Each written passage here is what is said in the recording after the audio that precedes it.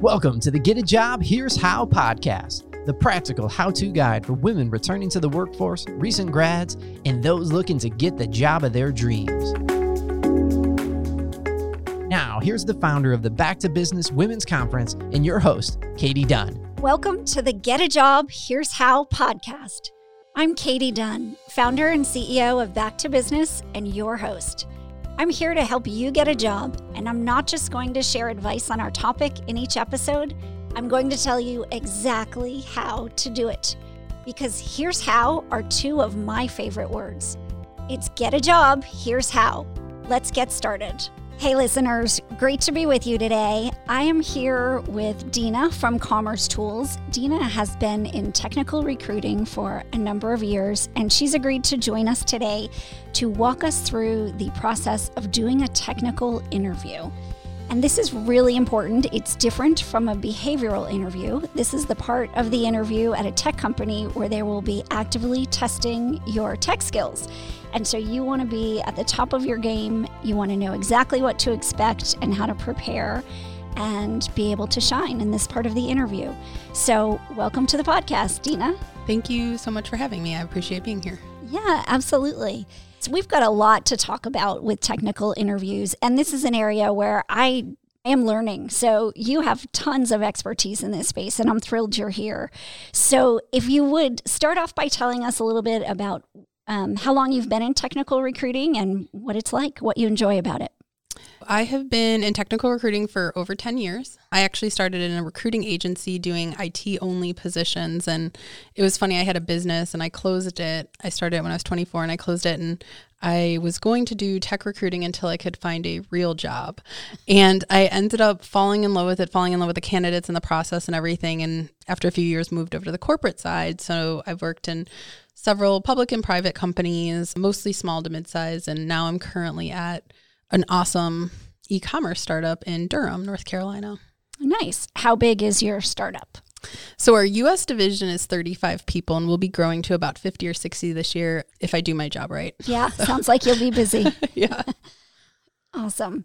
All right, so let's start. Let's talk about even before the interview starts. If I'm a candidate, I'm applying for a role in software development, software engineering. What does that look like from your side? What do candidates do who do this well? There's a lot of different ways people are applying. Obviously, everyone's applying through multiple sites like Indeed or LinkedIn, and there's the resume is the foundation, right? You have to have a great resume. It has to be proofread, like give it to somebody else, make sure it's not missing anything. But you want to be really careful. People in technology like to put in every single buzzword or any acronym or anything that they've ever touched at any point in their life. And when you get through the interview process, they ask you about it and you're like, well, I've actually never done that. And that just makes for awkwardness. So either if you put them, make sure you say like, entry level or intermediate or advanced so people know where you're at. Also, one of the things we do that's a little bit different at Commerce Tools is we applied a step that takes a little bit longer. And I've actually noticed that a lot of companies are doing this. We got to the point where we were just like mass applying. And we got to the point now where we actually ask a couple questions like, what piqued your interest about us? Why do you want to work for us? Talk to us about your experience. And honestly, when people don't answer the questions, I skip over them because I want people who are excited about our company. And I've noticed that about a lot of companies lately. Mm-hmm. That's interesting. So they're probably not questions that take a ton of time to answer, are they? No, it's something that you can finish in less than a minute or two. We're not looking for, a PhD level dissertation here, but just something that lets you stand out. And they're pretty easy questions like why us or tell us an interesting fact about yourself. It doesn't have to be about software. It could just be like any interesting piece, like, I don't know, I'm a marathon runner or something. It could be anything. So it just shows a little bit extra effort in that you have an excitement level. Great. And that's nice because it doesn't take a lot of time, but it gives you a lot of information, right? People who don't bother to fill it out don't even get a look. Yes. That's good to know. So after you have seen resumes and cover letters, do you read cover letters? So I do read cover letters because they're so few and far between. A lot of times I'm looking for particular things like they listed the wrong company name or the wrong position. Also, if they're relocating, I want to see if they talk about that at all, or if they're located in another location talking about moving to our office in North Carolina. So I look for key things, but I'd say less than 15% of people send cover letters. So there's not that many to read right now. Yeah, wow. And is that a negative in your opinion if you're looking at a candidate and they haven't written a cover letter? Does that bother you? I don't know if it's a negative. It's just, it's an interesting way we've evolved. I think you can have a pretty standard one and just change out a couple key pieces, and it does set you apart. But I don't hold it against anyone. Things do move really fast, and we do have the questions. So if it's a cover letter that's interesting, exciting, and has something fun in there and it grabs your attention, that's better than not having, a stale, stuffy one that doesn't fit what you're looking for. So. Yeah. Okay, good. I always ask recruiters that question. Do you read cover letters? It's about a 50-50. I put the question on LinkedIn and said, I put it out there to recruiters, do you read it? And some got really offended, like, of course we read it. And I was like, well, I don't know. What percentage would you say said that they read them? It was probably about 75% said they do read them, but I would challenge that. It does seem like a missed opportunity if you don't provide a cover letter. Particularly, I always think if you're not a typical candidate, right? Correct. If you're a career switcher or you're going back to work or you kind of have something that could benefit from a little explanation. I think that's the perfect way to describe it is, if you're relocating, it's a different role, you're changing roles, you're taking a step back, you're whatever the situation is, you just finished a degree program, a boot camp. That's your opportunity to be a voice behind this just one sheet of piece of paper. Good. That's great. So, okay, so now I'm a candidate. You read my cover letter and loved it. Yes. And my resume was 100% grammatically perfect. Yes. So, and I have the right skill set. So I'm coming in for a technical interview. How would I prepare for that? So I think the first thing is, depending on, every company has their own process. A lot of times before you come in for a technical interview, you've probably talked to a recruiter or somebody previous. So the first thing I would say is ask your recruiter questions, right? Ask them what to expect on the interview. Who are you going to be meeting with? If you can get their titles, if not, take their names and try to look them up on LinkedIn to get a better understanding. Ask about the length of time, appropriate attire, like use that person is your advocate almost in a way. Like they're excited to bring you in.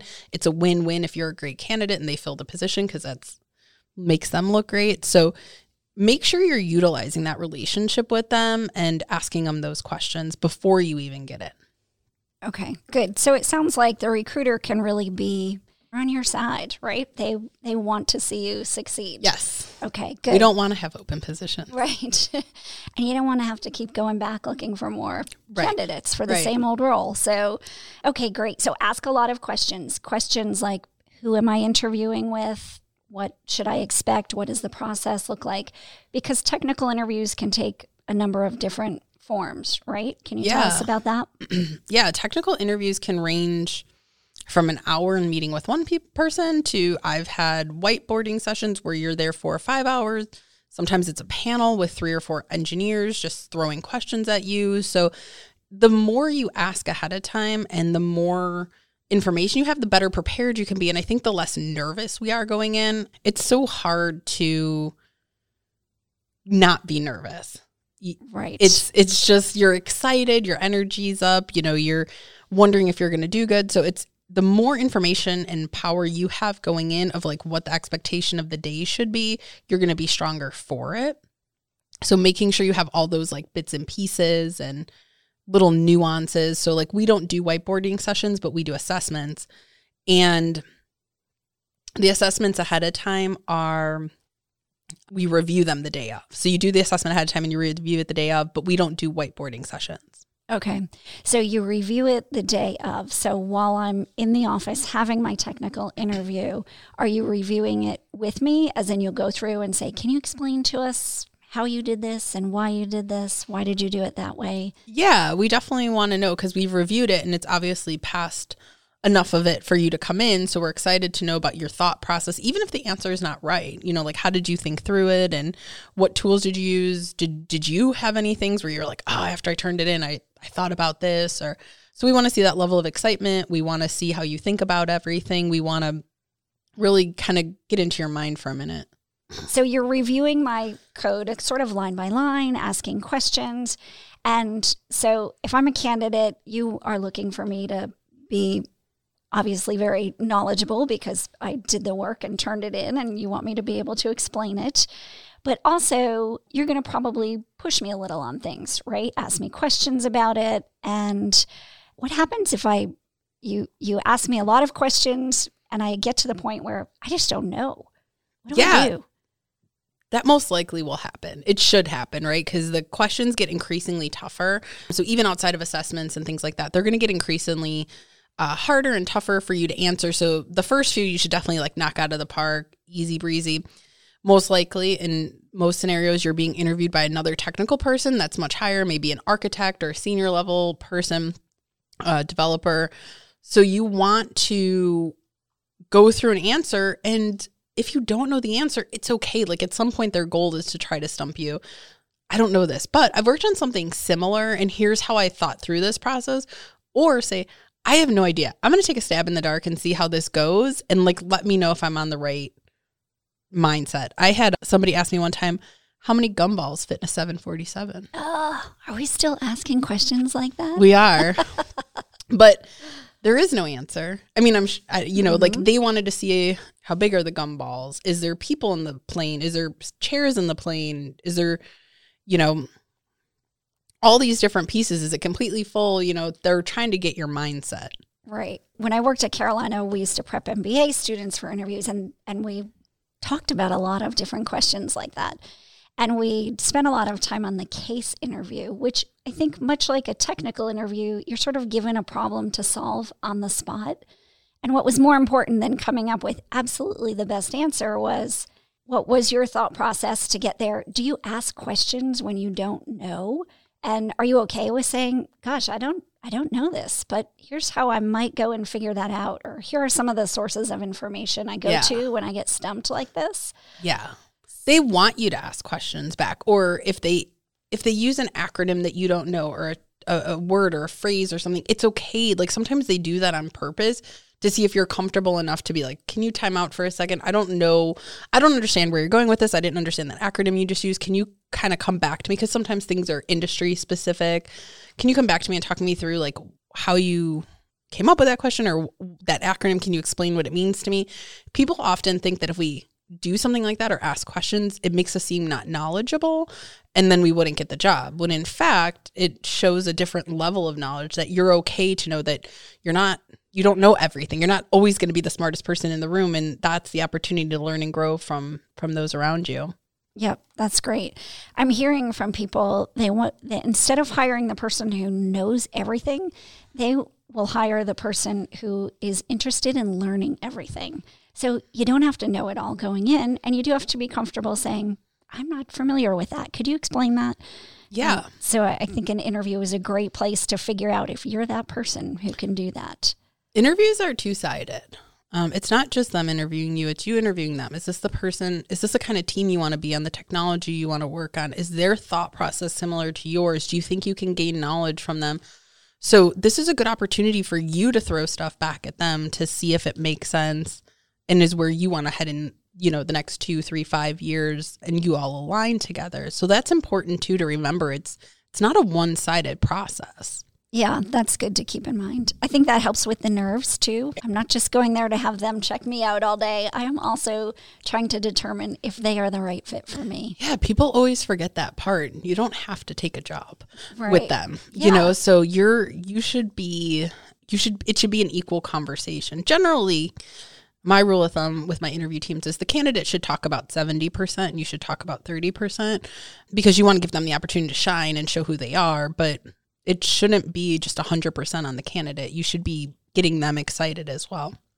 let's talk about the elevator pitch, which is often how an interview will begin, or the question, walk me through your resume, or tell me about your career. What have you been doing before? How have you seen candidates handle that question well? So it's interesting because it's a question specifically about you, but most of us panic and we're not sure how to answer it. And sometimes can look like a deer in headlights, like, oh my gosh, why do you want to know about me?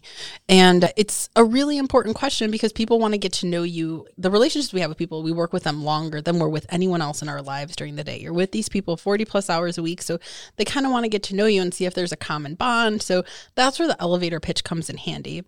You definitely want to make sure that you're not getting into what are called the protected classes, where there could be discrimination against you, including different pieces like, oh, I go to this church, or, I graduated college in this year. You want to stay away from some of those, but it's okay to say, oh, I've been coding, for 10 years and I really am passionate. These are the languages I love. And, I'm an avid skier, or I test video games on the side. It's okay to share that personal information about yourselves and your hobbies in that sense, to kind of get to know each other and practice it. And it always sounds strange. Practice it in front of a mirror, get yourself comfortable. It's a question you're most likely going to get asked. So just be prepared with it. Yeah, that's great advice. I always think you might know in your head, of course I know what I've done and when I did it and why I did it.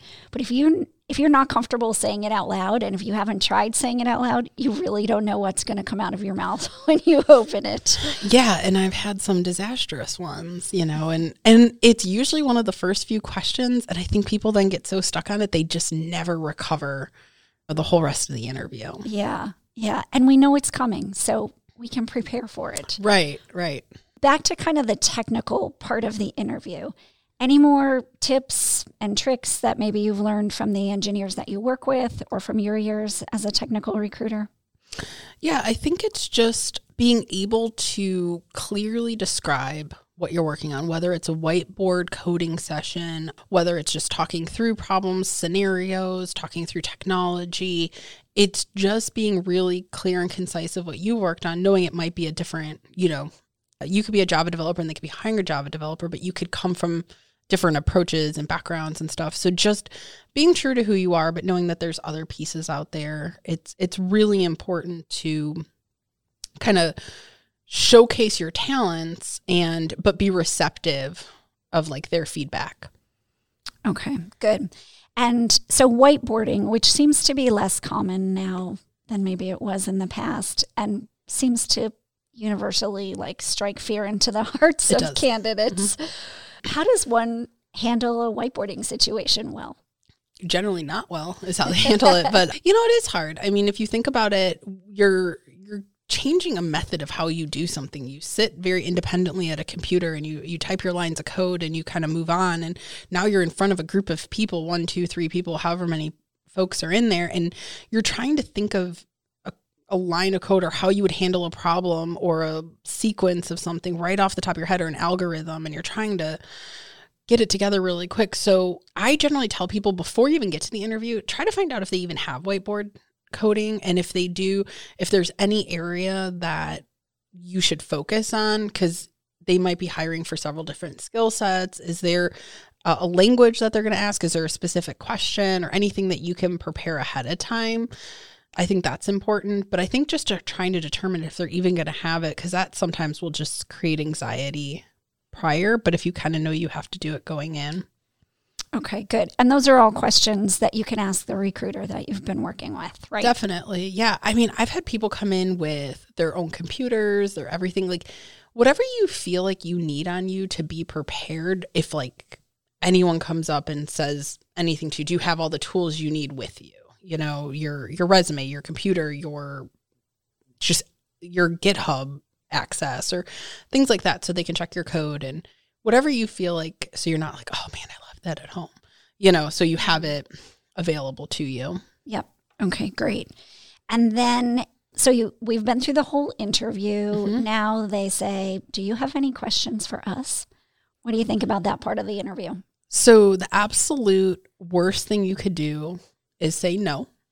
That generally does not fly at any company you're at. They want people who have a curiosity. I mean, you're making a really big decision here. And even if you feel like they've answered all of your questions, maybe you came in with a mental list of questions and you feel like they've all been answered, make something up. Like, you should feel, be inquisitive and have this. So I think the other thing, people might be interviewing with 4 or 5 people and they're all separate interviews. It's okay to ask them the same question. I actually think it makes sense if you ask like a peer, then maybe like a team lead, and then the manager the same question. It'd be nice to see if they all have the same answer, but like from their different viewpoints, because if they don't, that might be a red flag that this team doesn't know what they're doing. Right, right. So, people are not on the same page. Exactly. So it's good even to do that practice of like asking the same question to the different levels to see how they respond, but come up with something. We do debriefs after candidates leave, and the number one thing I hear is, yeah, they were good. They didn't have any questions for me. Darn.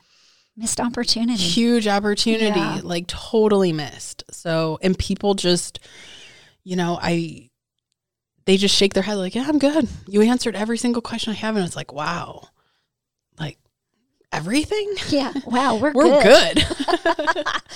I always tell candidates, go in with a list of questions. You can write those down because you probably are trying to keep a lot of things in your head. And there's no reason that you can't just flip open your portfolio and I do have some questions. Here we go. And they're right in front of you. Just take the pressure off having to remember those. And then you're super prepared. And I think it looks like you took the time before you walked in the door to do some research and write down questions that came to mind. That's so 100%. Bonus points for doing that too. Yeah, 100%. And even if it's like your standard list that you're bringing to every interview, we don't know that. We thought that you took the time to come up with these very specific questions for us, and that's great. And then the best part of it, take notes. Like, it's okay to take notes on the interview because we say things that you might want to jot down or something like that. So feel free to do that. A lot of people will ask, hey, can I take notes? And I always say, yeah, if you want to write down anything, because it's a lot to remember. You're meeting with a lot of people. Sometimes it could be several hours. And then you get home and you're like, what the heck did we talk about for 4 hours? And then if you're doing 2 or 3 interviews that week or in a couple weeks, you're like, I don't even remember who I like anymore because everything's blurry. So take notes on it. Yep. Good. Great advice. And so then the candidate goes home and hopefully they write a thank you note. Let's talk about that. They generally don't. I think it's less than, in my experience, I cannot speak for all the recruiters in the world, but in my experience, it's probably less than 5 or 10% that actually do. Unbelievable to me. Yeah. That is so crazy. Yeah. So 95% of the people out there will not spend 5 minutes to write a thank you note. Yeah, and there's so many ways you can do it, right? You could ask the recruiter for email addresses. You can write individual ones to everyone that you met with and talk about specifics, even if it's just a couple sentences, and send it to the recruiter and ask them to pass it on. You could even just write one group thank you note, hey, it was great meeting everyone. I'm really excited about the opportunity. Here's what I learned today, and I can't wait to hear more. It doesn't have to be like a big, massive thing. It could be just a few sentences, but you definitely stand out. And it's weird because sometimes people bring up, did they write a note? And most don't. It's so... Wow. I can't believe that. Yeah. That's really surprising to me that so few people do that. But good for the rest of us who write them. Yeah. It's usually my salespeople that that get them out to me. But yeah, it's always interesting, especially even if you're not looking for technical work. I mean, customer service, professional services, people who are interacting with customers, it's also great to see how you write off the cuff. Your resume could have been reviewed by 15 people, and this is a great way to show you're quick, when you're quick, especially if you get them the next day. Right. We used to actually mail them. Do you remember that? Yes. I still have people sometimes ask me, how about a handwritten note? Because handwritten notes are so nice. And I always say, yes, but they will probably be making the decision on whether or not they hire you before your handwritten note even arrives in the mail. This is so true.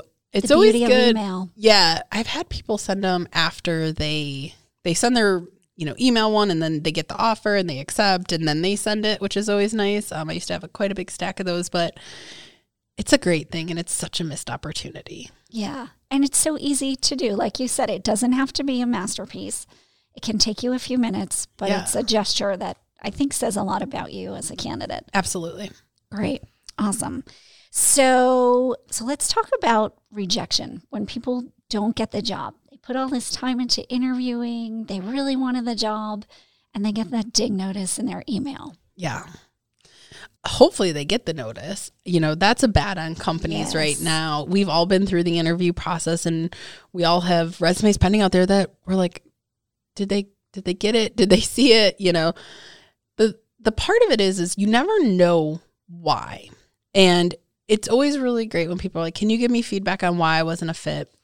A lot of companies don't give feedback because the reason that you weren't selected for that job is so hyper specific to them that if you started taking everyone's feedback and started changing all the ways you act to become something you're not going to find the right role. So it's really important. I mean, it's great to ask and really important, but you never know what stage they're in. You could have applied or come through an interview and maybe they already had a candidate selected, or you were missing one little skill, or they needed someone with just a little bit more experience. It doesn't mean you weren't a great candidate and you won't be a great candidate for somebody else. It just means that it wasn't the right time. Recruiting is a point in time. There's been times where I haven't hired a candidate because it wasn't the right point in time for what we needed. But maybe 6 months or a year later, we open another role that's similar and they come to mind first and you go reach back out to them. So you definitely don't want to burn bridges. Do you kind of keep candidates in mind occasionally? Like you said, a point in time. I like that. That's a good way to look at this process. Yeah. So if you're not the right candidate now, but maybe in the future, and then you actually reach back out to people. Yeah, absolutely. Even if you've just submitted a resume, maybe you've had a phone screen, maybe you came in for an interview, whatever level you're at, like it's great if we've engaged in some way and we have a little bit of rapport built up. So I've done that several times, and sometimes you're not available, sometimes they are available, but it's great to have that. You want to be careful. All recruiters have a list in their head of people they would never reach out to. So because of however they handled the process, I had somebody send me 150-point font, all capital letter, swear word email after they got a rejection. And the only reason I rejected them is because they just were outside the salary band. But I was like, oh, they look really great. It's just way outside our salary band. So that person was forever earmarked in my head because they responded.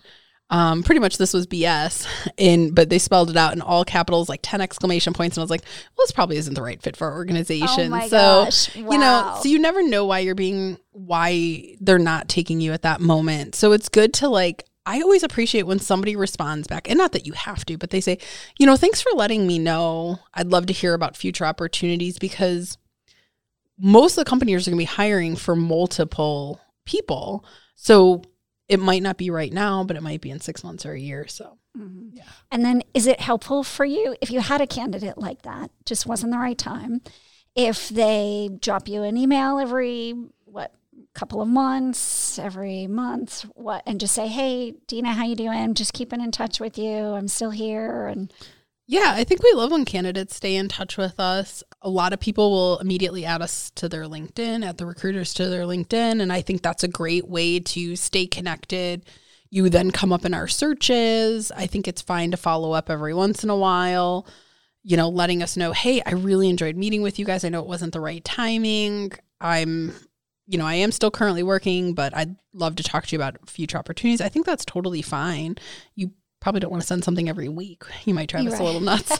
But I mean, every so often would be great. And, I know people sometimes don't want to connect with recruiters on LinkedIn because they don't want to give their company the impression that they're talking to recruiters. But it's okay if you can, link in with us. Okay, good. If I'm a candidate who is in a position where I'm about to decline an offer, let's talk about that. I'm sure there's a right way to do that and a wrong way to do that. I had a candidate that was perfect for a role I had, and the team loved him, had great skills and everything. And even though we were the better company and the better offer, he got an offer from a company that he was really passionate about their industry. I can't argue with that. So we talked it out. We had a great conversation. I said, look, I know you're not super excited about, some of the team members and stuff. So if you get there, even though you're super passionate about this industry, if you get there and it doesn't work out, please follow up with me. I hope it does, and I wish you the best. But we stayed in contact, and a couple years later, he was ready to move on. He kind of got that fix of being in this industry and he loved it, but then was ready to move on to a company that matched more of his like work life and balance and, those parts of it. So I definitely think that you can reject a company, decline them, but do it in a really professional way. Recruiters also move companies. So just because you don't like one company or an offer one company has, we also change jobs. If you burn your bridge with us, it tends to follow as well. So definitely don't ghost the company. It's okay to say, this offer was lower than what I thought it was, or I got 3 offers and I decided to go with this one. Yeah, we're bummed, but it's great to hear from you. So don't ghost. Yeah. Don't ghost your recruiter. Right. And refrain from sending those all cap swear word emails. Swear words. I can't believe people really do that. But. He was a very high level sales guy, which made me even like, wow, you should know better. Yeah. But then you feel like, gosh, we just dodged a bullet. That one got hung up on the bulletin board. That's great. All right. So technical interviews, these can be tricky, but we kind of walked through how to prepare, how to engage with the recruiter. You made a lot of good points about really using the recruiter as, leaning on them for information, asking questions. Hopefully they're your advocate in the process. They want you to do well. And I think it might help candidates just to start to evolve their thinking to the point where they see their recruiter as maybe a partner through the process. Absolutely. That's the best way to put it, a partner through the process. And we also usually sit in the debrief. So we know what's happened in all the other interviews. And we're usually open to giving you advice and sharing and making sure that you feel comfortable. All right, great. And then the technical interview part, there's lots of different forms that can take, and you need to ask, what should I expect from this interview? Who will I be meeting with? I always tell candidates, look people up on LinkedIn if you know you're going to be meeting with them. Is that something you I 100% agree. Yeah, I 100% agree. You also find out that you might have similarities with someone on the interview team. Maybe you went to a similar boot camp or studied at a same program, or you know somebody that they've worked, at a certain company with. So it always gives you a leg up and you have a little bit of insight, and people are generally impressed that you've looked them up beforehand. Right, because they'll see that you've looked at their profile. And I think that's good. Someone asked me recently, like, is that weird? I said, no, I think that shows you're doing the homework ahead of time. You're preparing. Yeah. The one thing I didn't mention, which is important when you're talking about like looking people up, is please know what the company does. Whether it's on the initial phone screen with the recruiter, on a technical interview, on the face-to-face interview, the worst pet peeve is, I don't know, I didn't have a chance to look you up, or I didn't have a chance to do my research. And it's like, yikes. You planned, you agreed to this interview. And even if you go through it for 5 minutes or something, that to me is the worst possible answer. And I've ended phone screens at that exact moment. Hey, tell us what you know about us. Oh, I didn't do the research. Great. You can schedule a time when you have. Because again, that goes back to that like level of excitement. Yeah. That's like interviewing 101 too, right? It seems like it, but I can't tell you how many people have come in for a face-to-face that maybe, didn't have a phone screen or something, and they just come in, they're like, I had no idea. What do you do here? Oh my gosh. Yeah, that seems weird to me. Yeah, that is weird. Yeah. Okay, don't do that. That is like the biggest don't. All right, so ask a lot of questions. Yes. Come prepared with questions. Follow up. Be in that 5% of people who write thank you notes. Yeah. Gosh, and tell your friends to write them too, because that's like mom advice. My mom always made me write thank you notes. Growing up, we couldn't spend our money or cash any checks back when we used to have checks until my mom verified our thank you note and sent it out for us. Love it. We were very quick, like, oh yeah, thank you notes. We were very quick to get those out, and those were the handwritten kind. So Yeah, it's just common courtesy, you know, like it's okay to step back. And like I said, it doesn't have to be one to each person. Just send one to everybody. Right. Just get something out there. Yeah. Yep. All right, great. Well, so much good advice. I think this was terrific.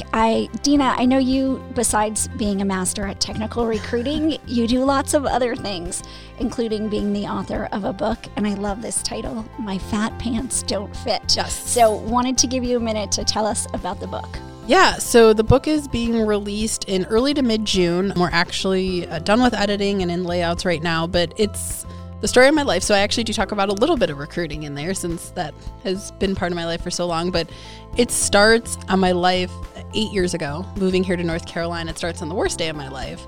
And I actually moved to North Carolina for a recruiting job. That wasn't the bad part. That was the great part. But it kind of follows me on a journey of I've lost 150 pounds, and it follows me on that journey. I've been divorced. I fell in love. I fell out of love. And ultimately finding like self-love and acceptance. So, I mean, that's so important because it's important to your work. It's important to your personal life, and really how to be the best you so you can be better friend, better mother, daughter, worker, anything. So that will be out soon. It's funny and raw. Let's just put it that way. All right, great. I can't wait. I can't wait to read it. It sounds great. Well, thank you so much for joining us today. Thank you. Thank you for sharing all of your expertise in technical recruiting. This was great. Tons of great tips on how to master the technical interview. Now that you know how, go do it. I believe in you. Subscribe to our email list at backtobusinessconference.com for weekly job search advice. Thanks for joining us on this episode of the Get a Job, Here's How podcast. You can find all the information from this episode in our show notes at www.backtobusinessconference.com. If you enjoyed this podcast, please write a review so that we can reach more people. Now that you know how, go do it.